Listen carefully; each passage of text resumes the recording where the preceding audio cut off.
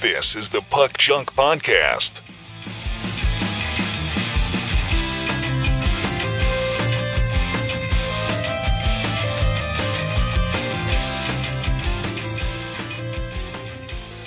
Hello and welcome to the Puck Junk Podcast. I'm your host, Sal Berry. Back during the Fall 2023 Expo in Toronto, I interviewed Flyers legend and Hall of Fame goaltender Bernie Parent. Here's that interview. Hello, everyone. All right, my name is Sal Berry. I have a podcast called Puck Junk, and I'm honored to get to interview Mr. Bernie Parent. I'm sure most of you know about his career accolades, but in case you need a reminder, two-time first-team All-Star, two-time Vezina Trophy winner, two-time Conn Smythe Trophy winner, and two-time Stanley Cup champion. That's not much. It should have been 4 or 5 times. Yeah. So I'm going to ask some questions, and then I think we'll open it up to the audience because they've been so patient. So I think the first thing I want to ask you, just about the convention in general, I know you've gone to a lot of conventions to sign autographs or to speak to people. Does it surprise you how big conventions have gotten over the years, that people want to save some of these things? Yeah, it surprises me. They might have said something different than what I am, you know? You know what? It's always when you win the championship, you know, and I look back at the people we had at the games, you know, watching the games the whole bit. It's just, you know what? There's nothing but being grateful of what happened in their career, you know, with ups and downs, of course, but the beautiful, beautiful years when we won the Stanley Cup and the whole bit, it was just incredible. Okay, so another thing I want to ask you, really curious about this. You broke into the NHL when it was still the original 6 teams. Mm-hmm. But then by the time you retired, there were 18 teams in the league. What was the biggest change during that time? You know what? I started with Boston in 1965, and I played 2 years with Boston. And then the expansion came, 6 more teams, and Philadelphia was one of them. And I got drafted by Philadelphia. And it was just, you know what, I think it was great.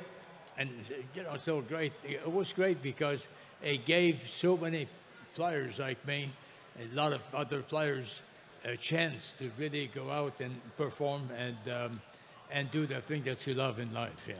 Now, you also got to play with your hero, Jacques Plante. What was that like? Because many people don't get to play with their hero. Well, you know what? This came after I got traded from the Flyers to Toronto, okay? And I was disappointed, right? And I'm driving to Toronto, and I'm saying, what happened? What's going to happen? Or whatever.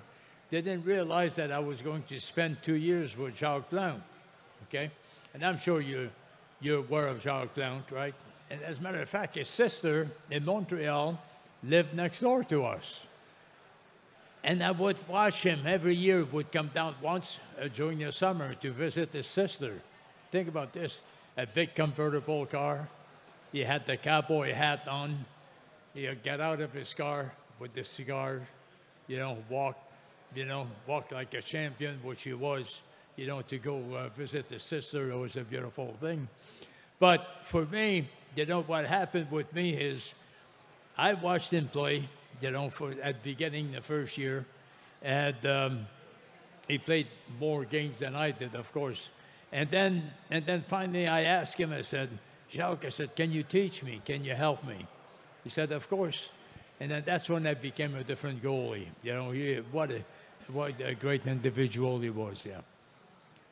Now, another thing that I found interesting about your career, and I didn't know this before, is that you were actually the first NHL player to sign with the World Hockey Association team when that league just started. What do you remember about that? Well, when you look at this situation, I shared this with people. I'm glad you asked a question here because, you know what, I could have stayed with the National Hockey League, but you got to take chances in life, you know. And the World Hockey League called me and asked me if I would like to join them. And, you know, you have National Hockey League, of course. Then I said, why not? If it doesn't work out, I'll come back, National Hockey League. And halfway through the first season, it didn't work out. We played in front of 500 people, and it wasn't the same. So I came back, and think about this now. When I came back, at the end of the season, that's when Toronto traded me back to the Flyers, and we won 2 Stanley Cups. So if I would have played safe, I would have never been back in Philly to help the team, you know, to be part of a beautiful team that won 2 Stanley Cups. So I always share this with people that in life you got to take a chance. You take a chance, but also nobody's successful by themselves. Okay, you know, you learn this in sports. You have to be part of a team, a good team, if you want to succeed in life. You know, it's very important. And the fact that they ended up with the Flyers with a great team, then we ended up and we won 2 Stanley Cups. Was there an opponent that you did not like facing? Yeah, the one, which is a good friend of mine, by the way, was Bobby Hull. And the reason for is because Bobby Hull used to shoot the puck at 110, 115 miles an hour. Okay? And I don't care if you had a mask or not, 115 miles an hour, that's fast, man. And it would come across the blue line. Never forget this. Big shoulders, you know, curved blade, big smile on his face. I'm looking at him and said, please, Lord, let him score so he would miss me. But he's good and a great individual. He was a good friend, yeah. Well, that sounds like a mic drop to me, so I guess we'll wrap it up here. Thank you for talking with us today. We appreciate your time. Well, thank you, guys. And you know what? This is a great game, a beautiful game. And, of course, the style has changed quite a bit, you know, from when we played. And just one more thing briefly I want to share is you look at the goalies now, and I want to talk about the goalies quickly here. The equipment they have is so stiff. You know, the pads, you know, they can't turn their feet. This is why they drop to their knees all the time. Well, guess what? When you drop to your knees, you can challenge the shooters. You know, and I'm not crazy. I'm not crazy about this. Although they're great goalies, but the equipment interferes lots of time about what they want to do. Why do NHL goalies always go down? Well, because of the pads they're wearing. They're only this thick. But if you have a close look at them, they're real stiff. And because they're so stiff, they can't move their foot sideways. So if there's a shot, as soon as somebody takes a shot, if it's a shot on the ice, unless you drop to your knees and you spread your feet, you won't be able to make the save. So what I'm saying here is a thing about the philosophy behind this. You drop to your knees to cover as much room as you can with the net, right? Now, if the play changes directions, then you have a problem because you're on your knees. And you see goalies pushing themselves back and forth on their knees all the time. And when you do this, you can challenge a shooter because you're on your knees. Very, very difficult. And for me, watching the game and see the way they play at times, you know, it's just unbelievable what they do.